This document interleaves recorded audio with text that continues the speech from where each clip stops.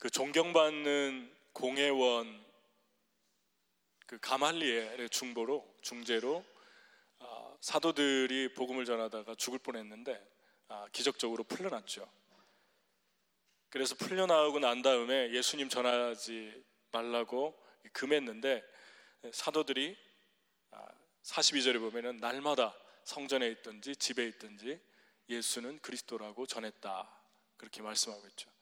그러니까 생명을 걸고 전하는 거죠.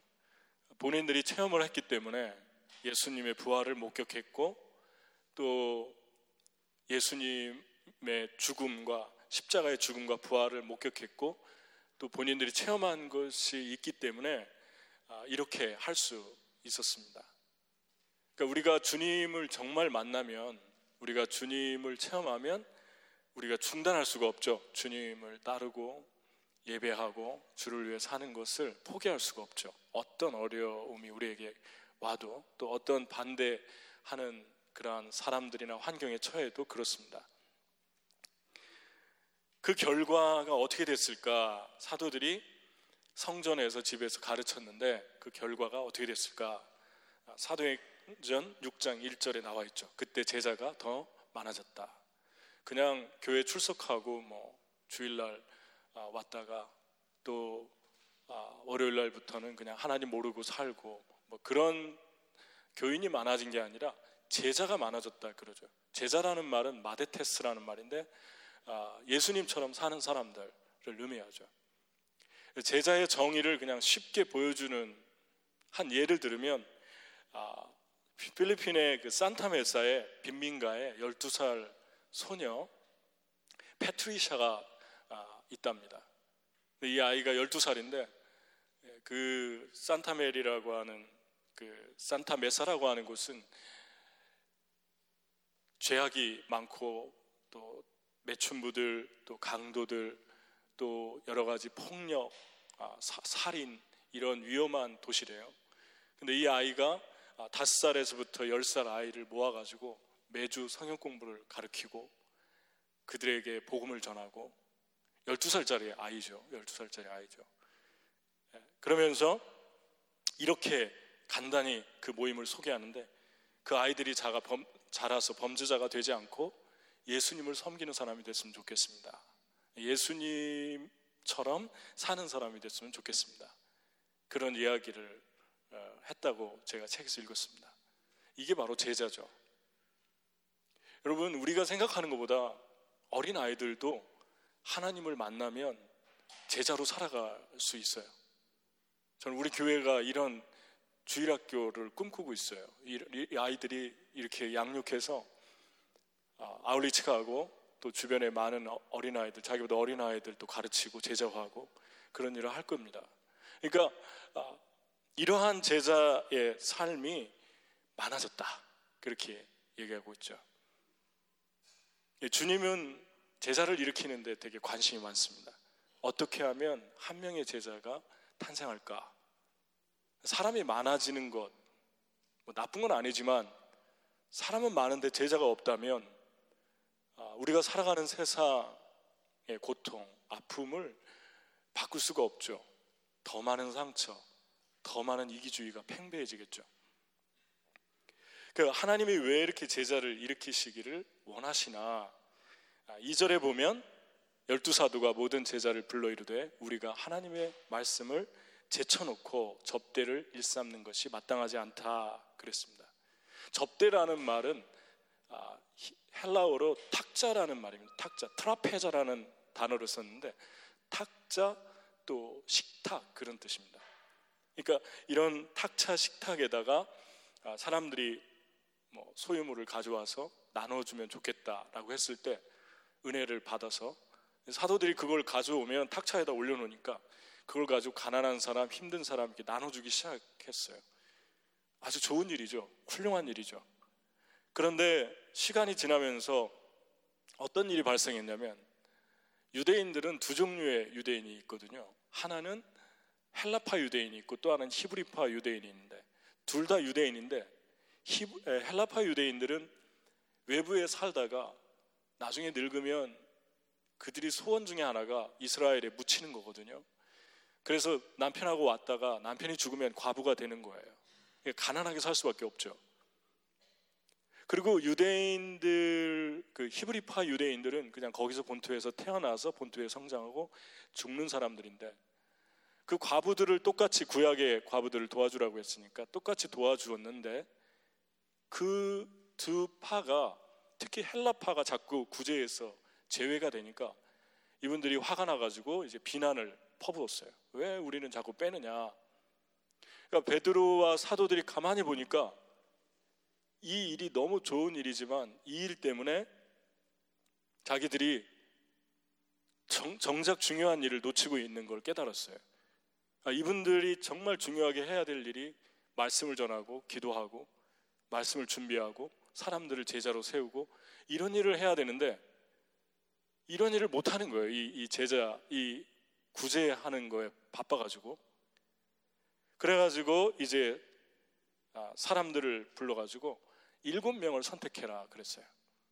그래서 그 사람들을 전담하도록 그렇게 세워가는 모습을 우리가 보게 됩니다. 우리가 살아가는데 아주 조심해야 될 일이 있는데, 나쁜 일이나 악한 일은 우리가 쉽게 분별해서 멀리하죠. 내가 이 일은 하면 안 되겠다 그렇게 하는데, 좋은 일을 할 때 그 좋은 일이 우리의 영혼을 망가지게 할 때가 있죠. 그 선한 일인데, 여러분 구제하는 일은 선한 일이잖아요. 근데 선한 일이 우선순위가 바뀌니까 그 선한 일이, 그 좋은 일이 자꾸만 사도들의 영혼을 파괴하기 시작했고 본질을 자꾸 벗어나게 만들었습니다. 우리가 살아가는 삶의 현장에서도, 삶 속에서도 나쁜 일 때문에 우리가 쓰러지는 게 아니라 좋은 일 많이 하는데도 넘어지고 갈급하고 아주 내면이 힘들어질 때가 많이 있죠. 가장 스트레스 받는 게 직장, 그 다음에 학생, 그 다음에 학교, 그 다음에 가정, 이 세 가지래요. 우선순위가 직장, 학교, 그러니까 다 스트레스가 있죠. 근데 그 일을 하는 사람들을 보면 다 좋은 일을 하잖아요. 직장 생활하면서 좋은 일을 하고 또 교회도 섬기고. 그런데 사람들이 많이 힘들어하면서 넘어지는 것을 우리가 보게 됩니다. 그러니까 나쁜 일이 우리를 넘어뜨리는 게 아니라 좋은 일을 하는데도, 선한 일 하는데도 우리의 내면이 흔들릴 때가 너무 많다는 거죠. 그래서 우리가 그 일 속에서 우선순위를 잃어버리면 좋은 일도 우선순위가 있는데 꼭 먼저 해야 될 일과 나중에 해야 될 일이 있는데, 그게 바뀌면 우리 영혼에 찌그러진 그 자화상이, 우리 영혼의 그 안 좋은 것들이 아주 다 묻어서 그 일에 나오기 시작합니다. 예를 들면은 미켈란젤로 같은 경우는 16세기 유명한 미술가 있잖아요, 이탈리아에. 근데 그 미켈란젤로가 시스티나 성당의 교황 율리우스 2세에게 이 천정벽화를 그려달라고 1508년에 16세기에 부탁을 받았는데, 이분이 그때 당시에 로마 카톨릭과 이렇게 해가지고 거기에 엘리트면서 돈을 많이 벌었죠. 그분들이 원하는 걸 들어주면서. 그래서 이 그림을 많은 사람들이 정말 아름다운 그림으로, 또 역사적인 그림으로 다 알고 있죠. 천지창조, 그 천정벽화 이런 거.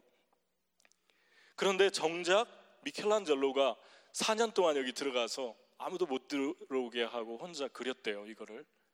어떤 분들은 되게 많이 찬사를 하죠. 미켈란젤로가 저 꼼꼼한 보이지도 않는 곳을 칠하고 있으니까 누군가 옆에서 아니 그거 아무도 안 보는데 그걸 왜 그렇게 칠하고 있냐고 그러니까 내가 안다네, 그렇게 정직한 사람이었다, 그런 얘기들을 하면서 많이 이렇게 미켈란젤로에 대해서 아름다운 그 에피소드를 얘기를 많이 하는데, 어떤 교수님이 그 책을 썼는데 그 책을 읽다가 그런 내용을 발견했어요. 미켈란젤로가 1509년에 1510년에 소네트 형식으로 자기의 그 힘든 것과 자기가 그 그리고 있는 모습을 스케치한 거를 친구 조바니에게 보냈는데, 그 지인 조바니에게 보냈는데 거기다 이렇게 쓰고 있어요.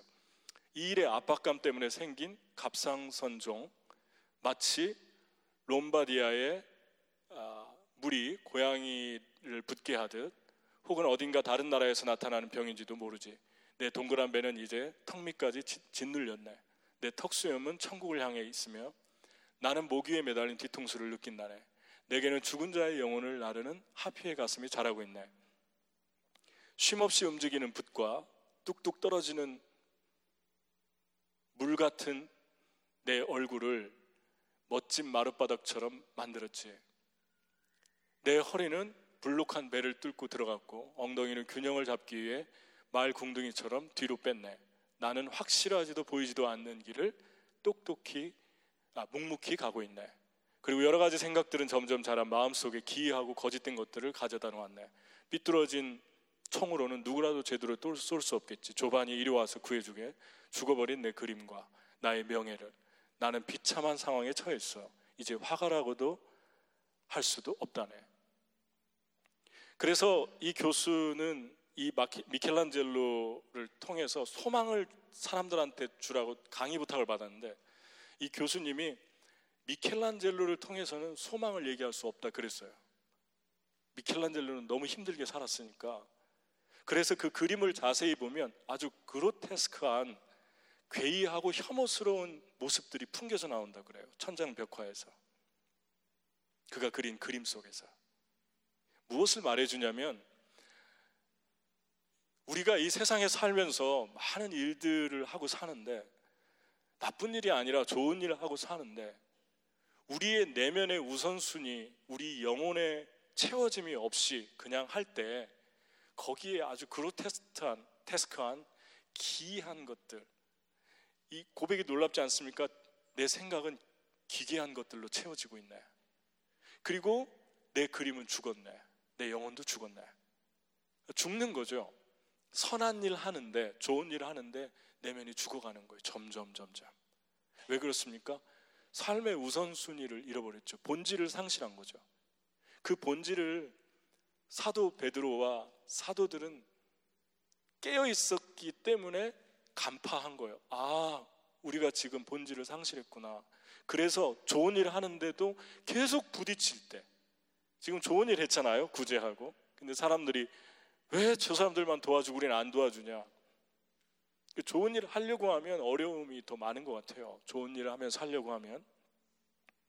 그런데 그 속에서 깨달은 거예요. 아, 우리가 지금 본질을 잃어버리니까 자꾸 뭔가 관계도 깨지고 있구나. 여러분의 삶에서 누군가와 계속해서 여러분이 희생하고 사는데 누군가와 관계가 자꾸 깨지고 또 자꾸만 힘들어지고 어렵고 그런 일이 계속 발생하잖아요. 그게 뭐 한두 번이 아니라 계속 발생할 때, 그때 여러분의 영혼에 빨간불이 들어왔다는 것을 직시해야 합니다. 그때 여러분이 본질을 찾아야 되는데, 그 본질이 말씀과 기도 그리고 예수 그리스도로 돌아가는 거예요. 그래서 사도들이 그렇게 좋은 일을 하면서도 깨달은 거는, 아, 우리가 지금 말씀과 기도하는 일에 최선을 다해야 되는데 이거 안 하고 있으니까 죽도록 좋은 일 해도 관계는 다 깨지는구나. 그렇게 된 겁니다. 그러니까 하나님 일, 또 좋은 일, 선한 일이 우리의 영혼을 지켜주지 못합니다. 여러분, 그 일 자체는 나쁜 게 아니죠. 그 일 자체는 귀한 일인데, 그 일의 우선순위가 내 내면이 다 마르고 닳도록 그냥 놔둔 다음에 그 일만을 쫓아간다면 그 일 자체가 하나님 일인가 한번 물어봐야 되죠. 나 정말 하나님 일을 하고 있나? 아니면 그냥 사람 일을 하고 있나? 사람이 좋아서 내가 이 일을 하고 있나? 그러니까 어떤 평가가, 어떤 사람들이 나에게 어떤 얘기를 할까? 주일날마다 교회에서 사람들 나를 어떻게 볼까? 어떻게 평가할까? 거기에 마음이 가 있다면 빨간불이 들어오고 있는 거예요. 여러분의 삶에서, 여러분의 일상에서, 매일매일의 삶에서 그런 소리에 여러분들이 계속해서 마음이 채워지지 않는다면 우리의 영혼은 지금 아주 흔들리고 있는 것입니다. 그때 주님께서 말씀합니다. 본질 더 깊은 것으로 들어가라. 그러니까 이렇게 하기 위해서 어떻게 해야 됩니까? 물어보는 거예요. 나는 지금 내 영혼을 생각하면서 나는 지금 내가 하고 있는 이 일에 하나님이 묻어있나? 이 일 속에 그로테스크한 모습은 지금 스며들고 있지 않나? 내가 선한 일을 하는데 괴이한 생각들로 내 머리에 가득 채워지고 있지는 않나? 그러면 여러분 되게 지금 힘든 거예요. 영혼의 소리를 들어야 합니다.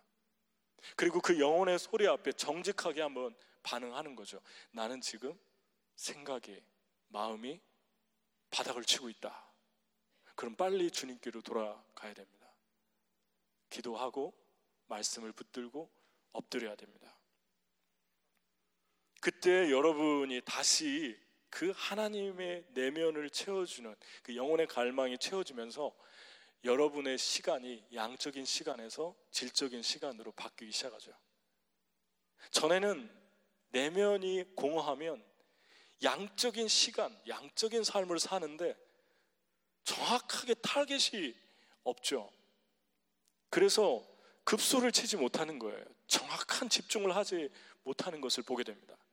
이것저것 뭔가 심란하고 화려하고 대단하고 부풀려졌는데 실상 가서 보면 아무것도 없어요. 그런데 우리의 내면이 주님께 집중하기 시작하면 어둠에 급소를 치고 많은 양적인 시간들을 들이지 않았는데도 어떤 것들이 무너지기 시작하고 열려지기 시작하고 그러면서 초점이 분명하게 우리에게 주어지는 것, 마치 사진의 그 카메라의 그 줌이 정확하게 잡았을 때 아주 선명해지는 것처럼 그렇게 사물을 바라보는 눈이 선명해지기 시작합니다. 그것을 지금 사도들은 깨달은 거예요. 그래서 우리는 이 길로 돌아가겠다. 여러분 내면은 어떠세요?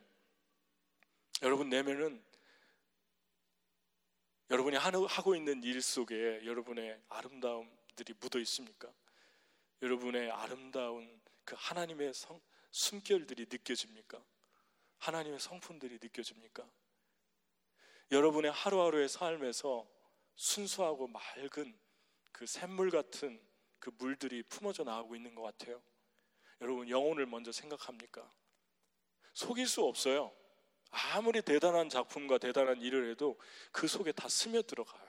여러분의 영혼은. 그래서 그것들이 만들긴 만들었는데 생명이 없고 생명이 없으면 다행인데 그것들이 독이 되어서 영향력으로 흘러갈 수도 있습니다. 그러기 위해서 더 근본적인 것을 붙들라고 지금 성경이 얘기하는 겁니다. 여러분 여기 7사람을 뽑았는데 이 사람들의 스펙이 뭔지, 이 사람들의 경험이 뭔지, 이 사람들의 경륜이 뭔지 전혀 설명을 하고 있지 않아요. 그리고 이 사람들의 직책도 얘기하고 있지 않아요. 교회에 무슨 직책이 있었다 이런 얘기도 없어요. 그냥 이름 7명만 되죠. 스데반, 빌립, 그리고 그 외에 니골라 7명을 쭉 거론합니다. 그런데 기준이 3가지였어요. 그들은 성령 충만했고 지혜가 충만했고 사람들에게 칭찬받았다. 이게 3가지가 기준이었어요. 7명을 택했는데 한마디로 무슨 말입니까? 제자들이었다 그 말이죠. 그들은 제자로 살았다. 그런데 더 놀라운 거는 구제하라고 전담하라고 맡겼는데 이 사람들이 그 일한 거는 아무것도 기록을 해놓고 있지 않아요. 7장에 8장에 9장에 나오는 내용이 이것입니다. 이 7명을 뽑았는데 앞에 나오는 맨 먼저 나온 2사람 스데반과 빌립 이야기를 하는데 스데반은 복음을 전하다가 돌에 맞아 죽었다. 구제하라고 세워놨는데 돌에 맞아 죽었다. 첫 번째 순교자였다. 그리고 그는 죽으면서 자기에게 돌을 던지는 사람에게 아버지 저들의 죄를 용서해 주십시오 라고 기도했다. 이게 구제하라고 뽑아놓은 사람의 기준이었다. 2번째 빌립을 기록하고 있는데 그 유명한 빌립이 광야에 혼자 걸어가고 있는 이디오피아 내시에게 가서 말씀을 전하고 세례를 주고 그 한 명 때문에 셀 수 없는 그 마일을 혼자 걸어가서 복음을 전하는 모습이 그려져 있죠.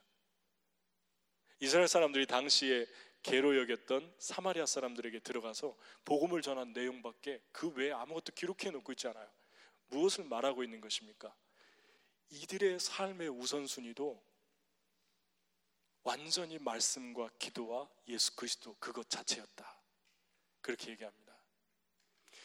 여러분, 하나님의 일을 하는데 하나님을 위해서 하는 사람들이 중요한 것은 조직이 아닙니다. 효율성이 아니에요. 조직은 너무 잘 갖춰져 있는데 효율적인데 본질을 상실한 단체가 되잖아요. 그러면 교회는 사회 소시얼 클럽이 돼버리죠.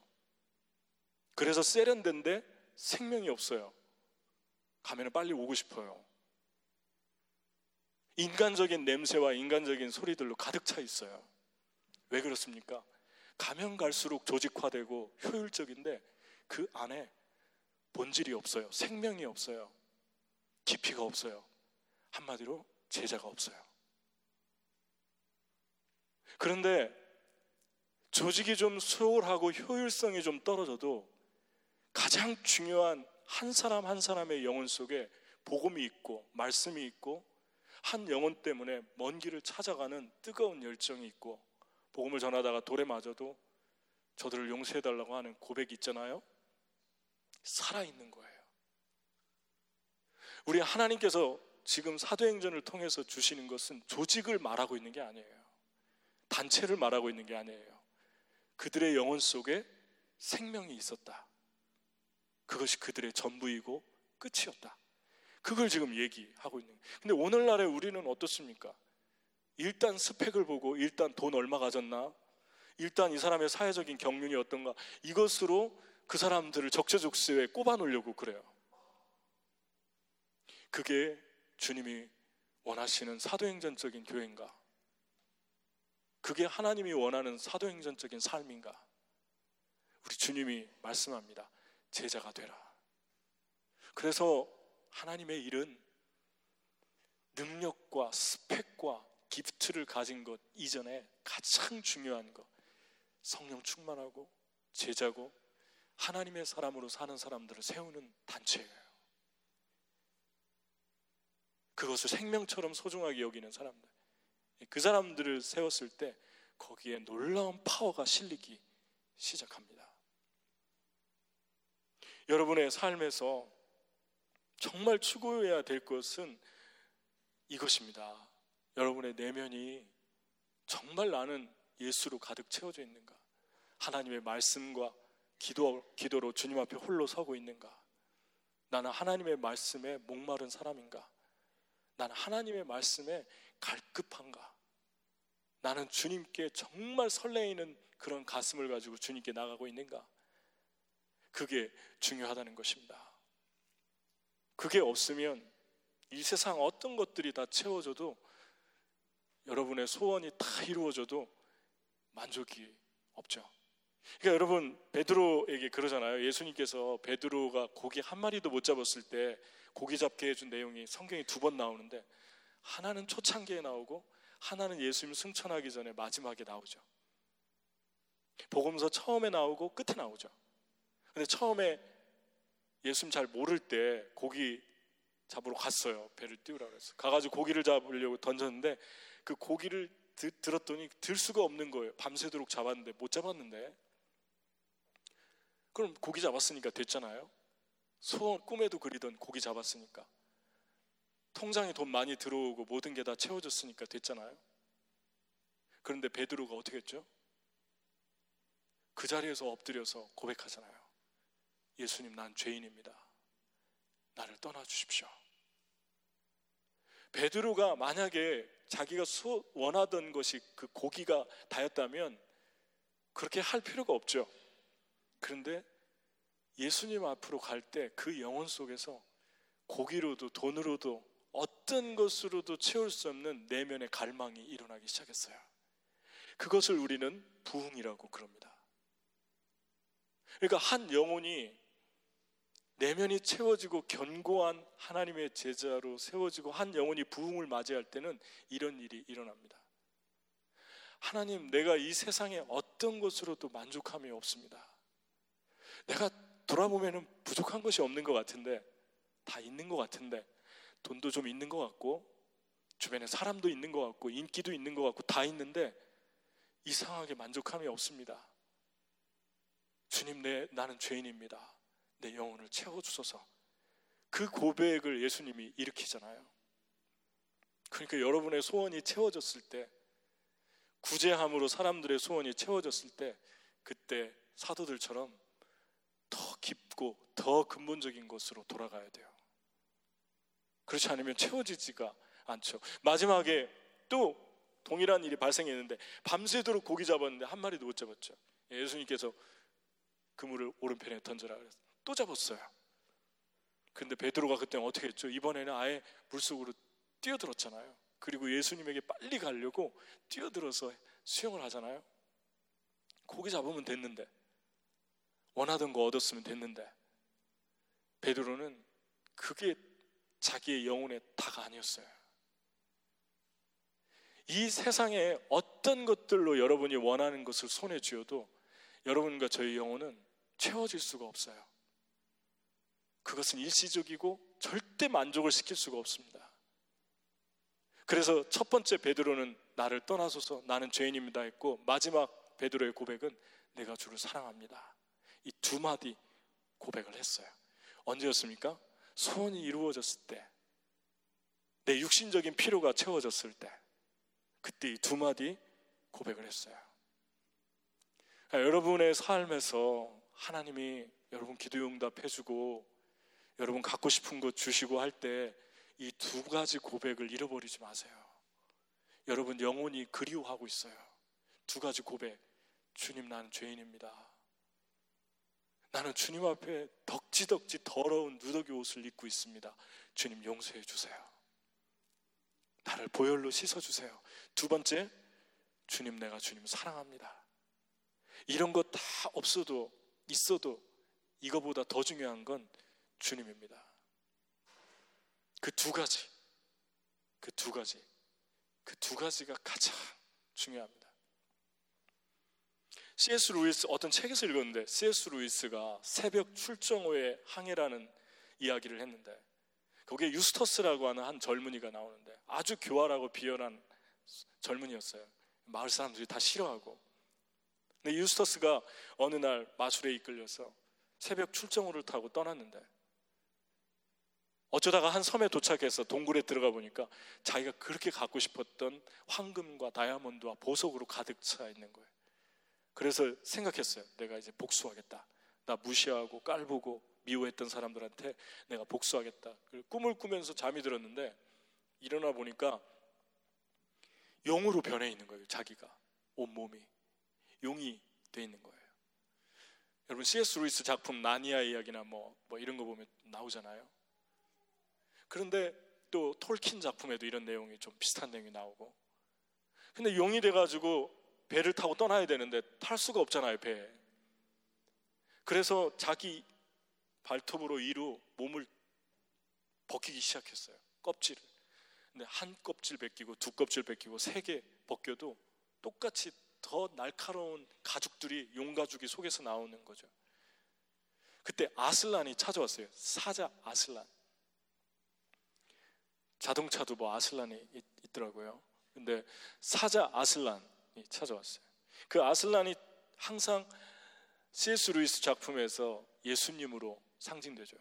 그 아슬란이 어떻게 합니까? 아슬란이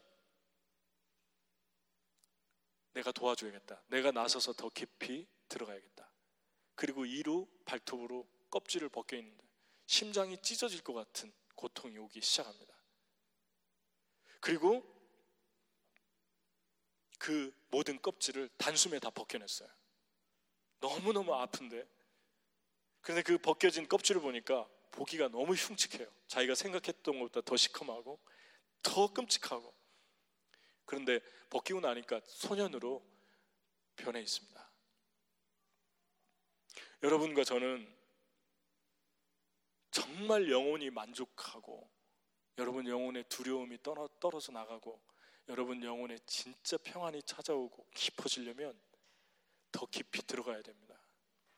벗겨지고 또 벗겨져야 돼요. 그래서 바울이 그런 표현을 많이 썼잖아요. 너희는 옛사람의 옷을 벗어버리고 계속 벗어야 돼요. 근데 우리 힘으로, 우리 능력으로는 안 바뀌죠. 미움, 증오, 원망, 복수하고 싶은 마음, 그리고 분노하는 마음, 이런 거 전부 안 바뀌죠. 내가 한번 나중에 잘 되면 다 복수해 버릴 거야, 이런 거 잘 안 바뀌죠. 그 껍질이 벗어지려면 아슬란이 벗겨줘야 돼요. 예수님만이 벗길 수 있어요. 예수님만이 내 안에 용서할 수 있는 힘을 주고, 예수님만이 사랑할 수 있는 힘을 주고, 예수님만이 진정한 담대함을 내 안에 줄 수 있습니다. 주님께 맡겨야 돼요. 껍질을 벗겨달라고. 우리 주님께 더 깊이 들어가야 돼요. 우리 주님께 더 깊이 들어가야 돼요. 그래야지 여러분과 제가 살 수 있습니다. 여러분과 제가 숨 쉴 수 있어요. 믿음의 사람들, 참 닮고 싶은 사람들 책을 신학교 다닐 때 많이 읽었는데, 특히 전기를 많이 읽었는데, 뭐 허드슨 테일러, 요한 웨슬레, 찰스 스펄천, 찰스 피니, 또 밀림 속의 정글 속의 밀림 속의 정글이, 밀림이나 정글이나 똑같은, 밀림 속의 십자가를 쓴 사람, 뭐 이런 많은 사람들의 책을 읽었는데 재밌어요, 되게. 그런데 공통점이 몇 개 있어요. 그 사람들 공통점이. 첫 번째는 잠을 적게 잤다. 잠을 많이 안 자고 혼자만의 시간을 가졌는데 새벽에 주로 많이 시간을 가졌어요. 혼자만의 시간을. 두 번째는 성경을 항상 읽었다, 혼자. 그렇게 적고 있어요. 어떤 사람은 읽으면서 공부하고 또 공부하면서 읽었어요. 세 번째는 영성일기를 썼다 그래요. 일기를 계속 써요. 그래서 지금도 유명하게 그 일기들이 다 남아있죠. 데이비드 브레이너드의 일기, 또 허드슨 테일러의 일기, 요한 웨슬레의 일기, 윌리엄 커리의 일기 쫙 남아있어요. 근데 그 일기들을 믿음의 눈으로 하나님을 생각하면서 일기들을 썼어요. 그 다음 네 번째는 독서 생활을 많이 했어요. 요한 웨슬레는 말 타고 다니면서 영국을 다 돌아다녔는데, 그냥 셀 수 없는 그 수십만 마일을 그렇게 말 타고 다니면서 여행을 했는데, 그의 평생에 그렇게 복음을 전하면서도 항상 말을 타면서 책을 들고 독서를 하면서 가거든요. 근데 그 책의 폭이, 독서의 그 폭이 아주 방대해요. 뭐 천문학에서부터 소설에서부터 영적인 독서, 성경, 많은 책들을 읽었어요. 요즘 우리의 영적인 내면은 참 바닥을 치는 것 같아요. 책을 진짜 안 읽는 것 같아요. 서점들이 다 문을 닫고 있잖아요. 근데 여러분, 지금은 책방 안 가도 여기 이 인터넷에서 그냥 바로 다운받아가지고 여러분 볼 수 있잖아요. 책을 읽을 때 정말 중요한 책들을 골라서 읽을 때 여러분과 저의 내면이 깊어지는 것을 보게 됩니다.